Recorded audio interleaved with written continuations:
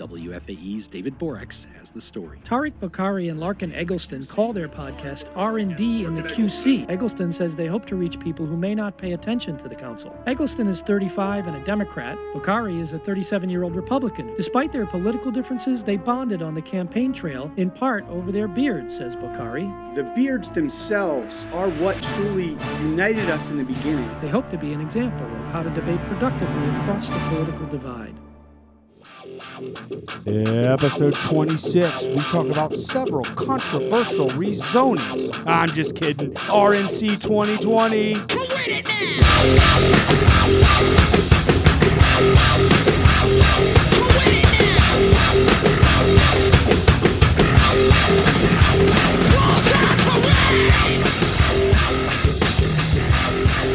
Ladies and gentlemen, it's episode 26. We are back. R&D in the QC after a bit of a break is back and live. And ladies and gentlemen, do we have an exciting episode for you? That's right, zoning. Larkin, welcome back. Are you ready to talk zoning, my friend? I have a feeling we're not going to spend much time talking about zoning tonight. Are you sure? I mean, don't you think the people want to hear about the cases? I mean, we had 5 zoning cases in District 6 alone tonight. I doubt anyone's tuning in to hear about zoning. Are we still allowed to say we're so tired, or is that not? No, I think that's been. We can't do that. That's been outlawed. Come on, man. Now listen. Tell me. Other than zoning, what's been going on? Well, we started our meeting at 2 today, so we had 8. Well, I guess a 4-hour meeting followed by a 4-hour meeting. The first of which is probably what more people are going to be talking about tomorrow than our zoning meeting. Yes. I think the internet is officially broken at this point. I've encouraged you to stop looking at it. I also have tried to veer away from it. But I mean, we had a big vote on the RNC 2020 potentially being held in Charlotte. And just so everyone understands, what we voted on tonight, and obviously heard from over 100 community members that spoke, was about authorizing the city manager to be able to take the principles and tenets of the current draft form of the contract with the RNC Host Committee, a group of around 70 local executive business leaders in town, for him to execute that contract with that group should we get awarded the RNC 2020 bid by the site selection committee. So that's the backdrop of our decision, what it was. It was clearly, for us, I'll speak for myself, this was the most intense thing that I think we've been through in our short tenure here, 7 months. Would you agree? Yeah, I think so. I mean, we've had some contentious rezonings in different districts that got people riled up, but those are obviously a more narrow contingent of our city that felt a strong connection to the issue one way or the other. And, so this was – now I'll start out by saying the format today was at 2 o'clock we started a public hearing. Mayor Lyles laid out the ground rules and the kind of flow of the day. We let that run until about 4:15, got every single speaker in. There were 133 that were signed up, or 130-something, and I think 117 of them or so showed up. You can correct me on it if you got either of those in front of you. Little less, but close. But we got through every single speaker, which was great. And I was really pleasantly surprised by the tenor of the room. I think a lot of us expected it to really kind of boil over. I think staff tried as best possible to blend and alternate between dissent and support, which is kind of an interesting tactic because it also meant that people oftentimes who vehemently disagreed on this issue were sitting next to each other in directly next to each other. I mean, they set it up, one pro, one against. And they back and forth. So everyone's sitting next to each other literally in the entire thing. You couldn't group up if you wanted to. There was a little bit of hissing or booing or cheering and a little bit of pep rally stuff going on both sides. But very few and far between. There was nothing – I don't think there was a single instance where anybody got out of control. Even verbally attacked anybody. So, I mean, for what it's worth, I was very pleased that, and again, one of my comments was, it's hard to hate up close. It's hard to sit next to somebody who clearly genuinely believes what they believe about whether this is a good idea or a bad idea.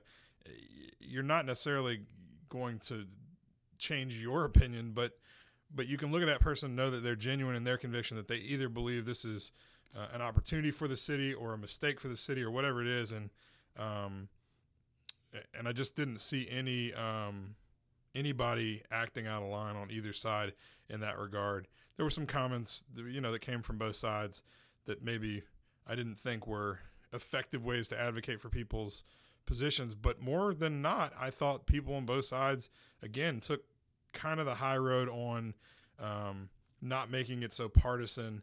And you mentioned that it was really hard. People would walk up and you'd kind of go, oh, this person's definitely for it. And then they'd be against it, or this person's definitely against it, and they'd be for it. I was very surprised. So that was interesting, too, that it was, there were people who got up and said, I'm a Republican and I don't want it, or I'm a Democrat and I do want it, and other oddities like that. So it was, people tried, in some of the communications I got from folks via email and stuff, to oversimplify that, that Democrats don't want this, or Charlotte doesn't want this, or Charlotte does want this, or whatever the case.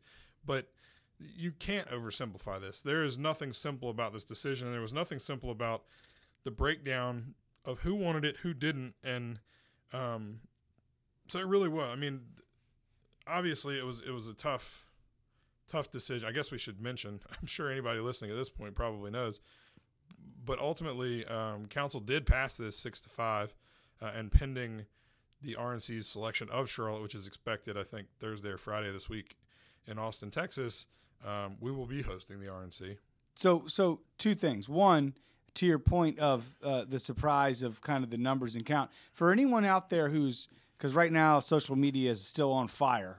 For anyone out there who's like, this is not what Charlotte's about, and this is not what a majority of Charlotte feels, I think your point on how surprising it was, who was for and against, it was the backdrop. And then I was sitting there with my little notepad here, making little tick marks, so I knew that the count of not only who was for and against, but for those against, what topics that they all kind of centered around in their arguments. And just over 100 people or so, 54% were for and 46% were against. So not only is it close, is it scientific? No. But is it a group of people, anyone who had the opportunity to do so, made the time to come out and voice their opinion, and while pretty even, more people were for this in our city than against it. I mean, that says something powerful to me. To be fair, more people were for it in the chamber today. We have no way to know what that means. I totally agree. But who had a leg up there? Everybody had the same opportunity to come out, and both sides were rallying their people to come. So, I mean, if it was 98% against and 2% for, I think that's a totally different argument, and maybe that would be valid of what some people are saying of our city doesn't, if it's a Trump argument, which I very much disagree with, and I don't think it has to do with the person, but it's the argument about the GOP and who it is today has no place in our city. Well, people feel that way, and not just Republicans. So that's one angle. But here's a question I have for you, because I'm with you a lot, right? I know you at this point pretty well, and hopefully our listeners can hear it too in your voice. You're conflicted right now. I mean, I haven't seen you like this before. I see it in you that you are not in a good mental place right now. And thanks, buddy. No problem. But explain to our listeners who've been with us for what this is, episode 26 episodes, where literally all of them have been light. We've messed around, we've joked around. You're not in the mood to joke around right now. Tell our listeners what's going through your head right now. Well, no, because it's not easy to have people who really matter to you and who support you and who believe in you feel let down by you. And I know that I've got people out there that supported me and hopefully still support me. But regardless of whether they've changed their minds about me or not, it's hard to hear from people that you respect that they're disappointed in you. And I've heard from a lot of people that I really respect who support the decision I made tonight. I guess, again, I should clarify in case someone doesn't know that I was one of the 6 people who voted to allow the RNC to come here. So, that it's just more complicated than Trump. And I know no one, I don't even think our 2 Republicans, yourself included, would argue that Trump is a different president than George W. Bush was, or George H.W. Bush, or any other Republican president or person that could have won the 2016 election. That is beyond a shadow of a doubt the case. But I think this goes beyond Trump. And I made multiple references in my comments to the fact that I believe that Trump has severe moral shortcomings and shortcomings as a president. But I think that this is about more than that. And I know that people will say this is an idiotic viewpoint and there's very little precedent that should lead me to have this naive belief. But I just don't know where you start to fix this if somebody doesn't step up and lead by example. And I think that, painting everybody in the Republican Party as a bunch of Trump soldiers, to me, is not accurate. And I know that there are people who have not stood up to the president when they should have in Washington and elsewhere. But, the fact of the matter is, I think, and I've heard from some of them, there are people today looking at the 4 Democrats. There's plenty of people looking at the 4 Democrats and pissed. But there are people looking at the 4 Democrats today that stuck their necks out, probably at a personal cost to some of us, and saying, it's got to change some minds and some hearts. And the next time that some of those people are inclined to say that all Democrats are X or all Democrats are Y or whatever, maybe pause and go, well, no, maybe they're not all that way, because we saw some of them stick their necks out to allow us to host our convention the way that we as a community allowed Democrats to host their convention in 2012. And again, no one thinks that this is the 2012 Democratic National Convention. This is not the same. But I believe in our city. You and I and every member of this council has talked exhaustively, is that the word? With staff, with the police chief, with folks from the governor's office, with folks from the RNC, with folks who were involved in the DNC. This is not a decision that anybody took lightly. And so for anybody to think that it was, or that, you can think we're misguided. You can disagree with my vote. And I know many people, and unfortunately many of my friends do. But I'll say, especially for the 4 Democrats, there was nothing easy about us sticking our neck out and voting yes on this. So I would ask people who know us, why would we have voted yes unless we really felt like, all things considered, it was the right decision? And for me, one of our colleagues who was voting no asked me a week or 2 ago, he said, what would it take for you to be a no? And I said, a time machine. I can be convinced that if we could go back to January, February, or whenever it was, that maybe we should have sat this one out.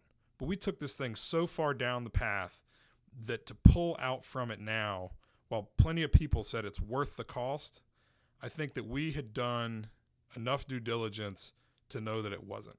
And so, people should never blindly trust their elected leaders, but I think some trust is required. If you believed in us enough to vote for us, hopefully we'll have a chance to prove ourselves right. And if we don't, then you can vote us out of office. That's how democratic government works. But I assure you that especially the Democrats put a lot of thought into this and didn't just vote for it because, the money. I didn't mention the economic impact in my comments because I think while it's real and it's important and it's got to be considered, I think it's easy to rebut that argument. I talked about taking the high road, leading by example, and I just, I hope people, I'm not asking for the benefit of the doubt, but I do hope that the people who helped me or voted for me or supported me will take the time to sit down with me sometime in the next couple of months over coffee, or after all this, I'd probably prefer whiskey, and talk to me about it in a respectful way, because I'm happy to sit down with anybody and explain how I got to this decision, if they're willing to listen and not make assumptions going in. And I won't make assumptions going in as to why they disagree with me. And they very well often might leave and still disagree with me, but I'm not scared to defend my position, and I hope people give me the opportunity to do it. Yeah, I mean, well said. And for what it's worth, I know this doesn't do you any good, but what I'll say is I saw you every step of the way through this, and you made up your mind based on your set of principles and what it was. And what I saw, and hopefully this is worth something to our listeners out there, I saw somebody step up with some backbone in a time and when it would have been a lot easier to go the other way. And when I saw some of our other colleagues do exactly that, look for excuses or bail out on a head nod they gave or other things they've said behind the scenes, and I didn't see you do that. And my respect for you, even though I'm sure all the other side of the aisle or the other side of this debate will say, well, just because that's what you wanted, Tart, I will tell you, I hope that when my day comes that I need to stand up and have that kind of backbone and look in the face of my base and the things I believe as a person, as an individual, but I need to supersede that with what's best for the community, that I do that like you did. And my parallel was in the budget not that long ago, where it's very similar to this. I didn't get to a point where I had to follow through on it, but I was prepared. And I told many of our council members, I announced it on this podcast, I will vote for the budget with a tax increase, even though that's everything I'm against. Almost the same level of what you're talking about right now with how you feel about Trump as an individual, but you made that not part of this debate, and I respect you for it, that I would have voted for a tax increase and looked at my base and said, I voted for a budget with a tax increase because it was the Step 13 officers that needed it ultimately, that raise, and if we could get them all the way there, if my vote was worth that, well, great, let's do it. I know there's some differences between those two, but I was prepared to do it.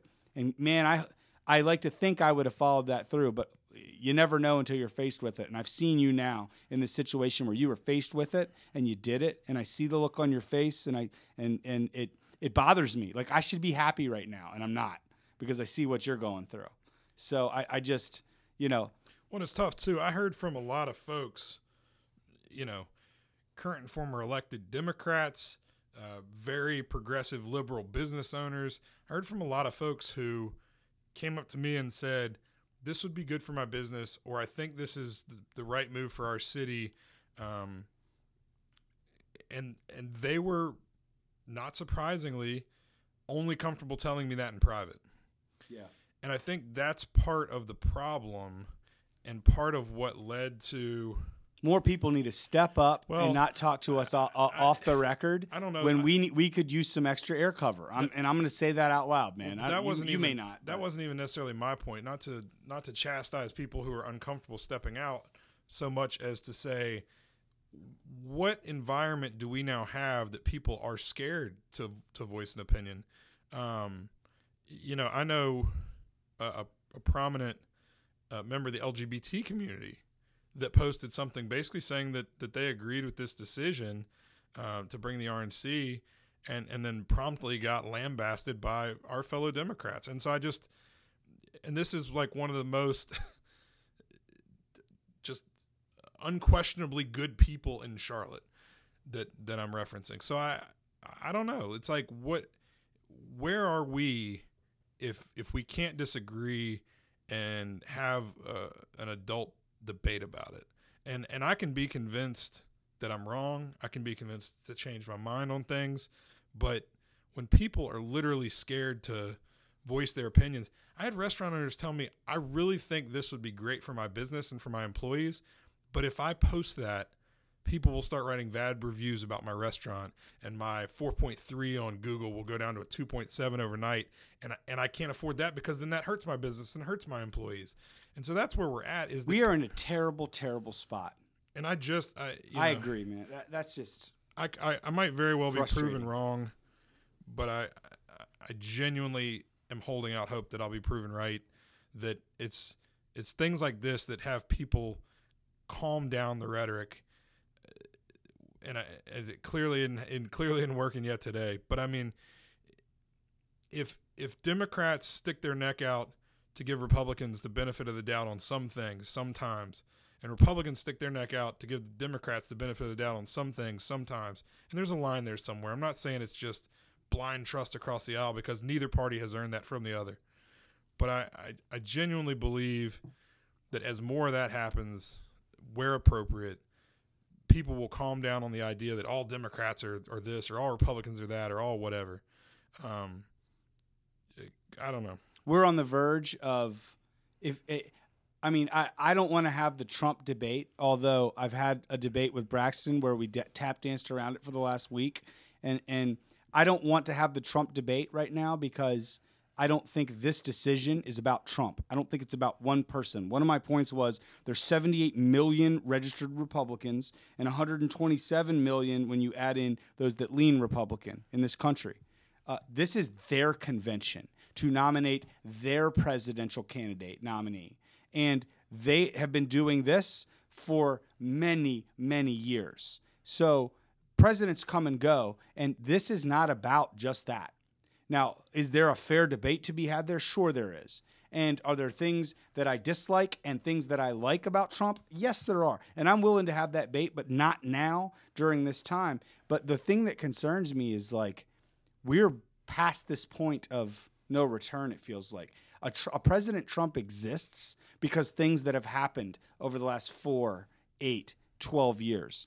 And a President X, whoever that name is, after Trump is going to exist based on what we do right now during this 2, 4, and 8 year period. And I don't see it getting better.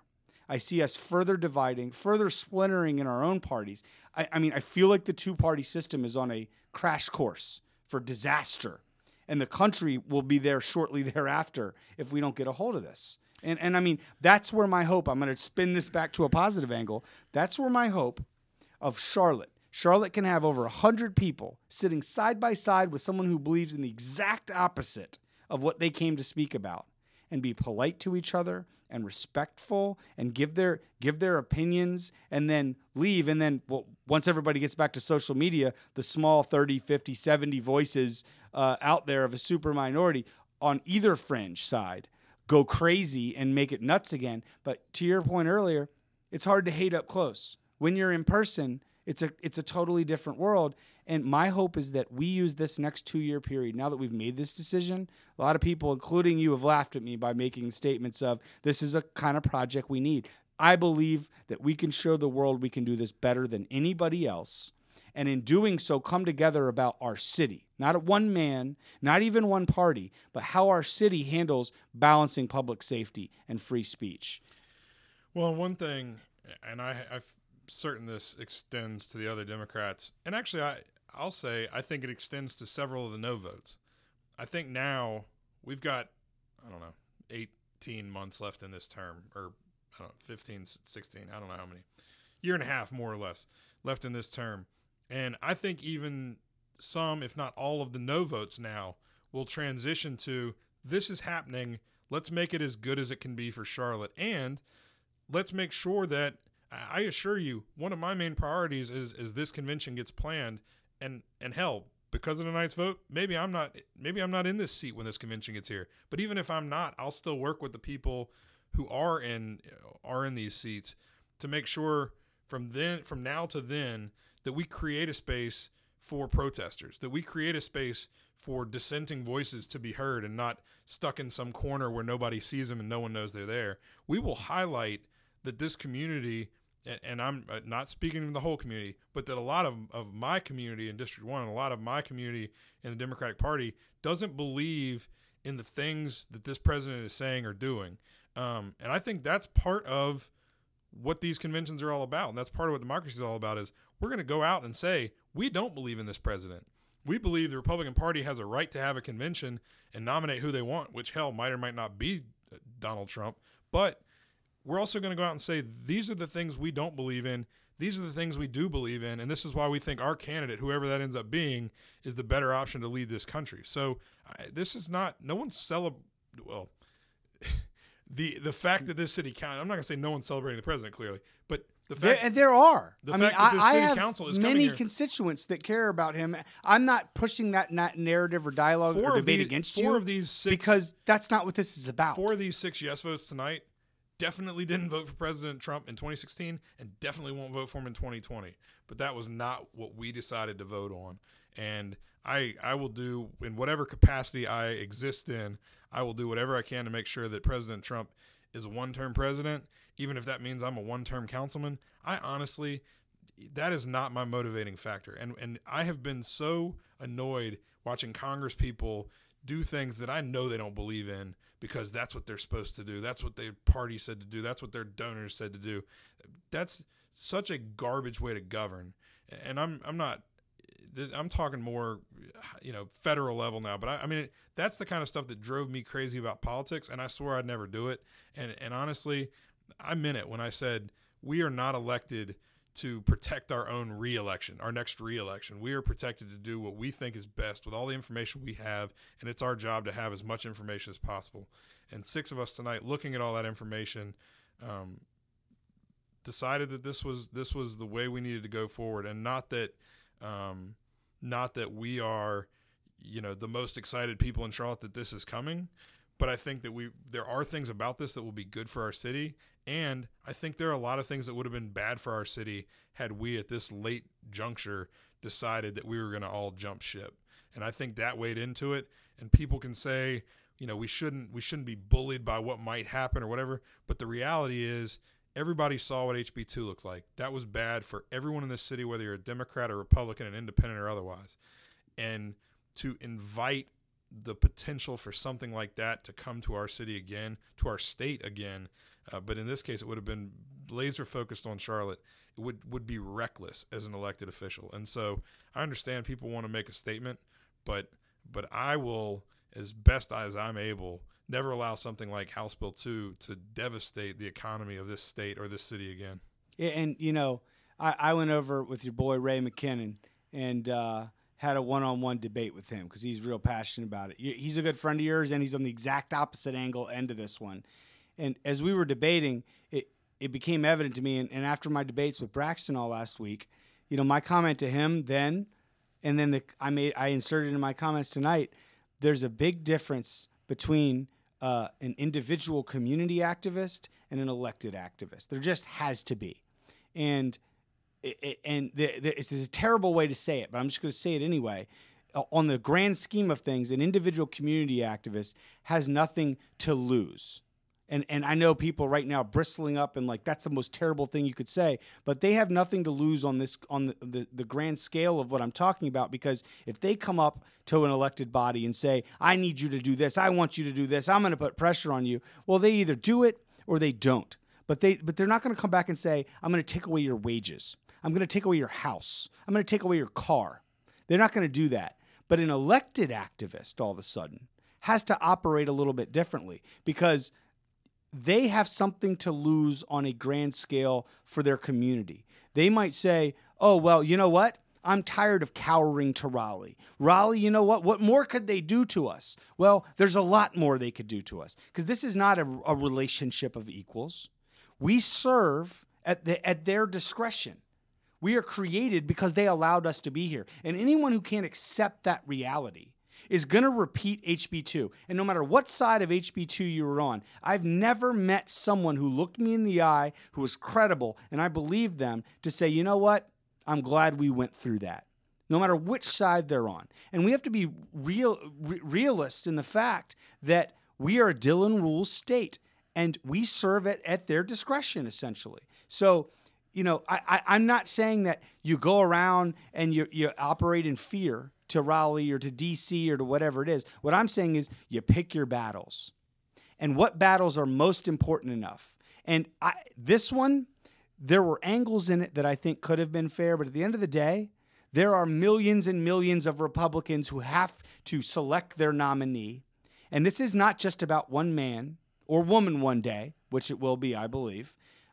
This is about a convention of people who represent a huge chunk of our country and our city. So to to think that this is about one man, or to think that we can be individual activists as elected activists, are two things that I think are really important to realize here if we're going to make our way forward. So I appreciate you. I know we don't agree on all the pieces and premises of this, but I think that we ended up being on the same side of this vote this time, and I respect you for why you got there.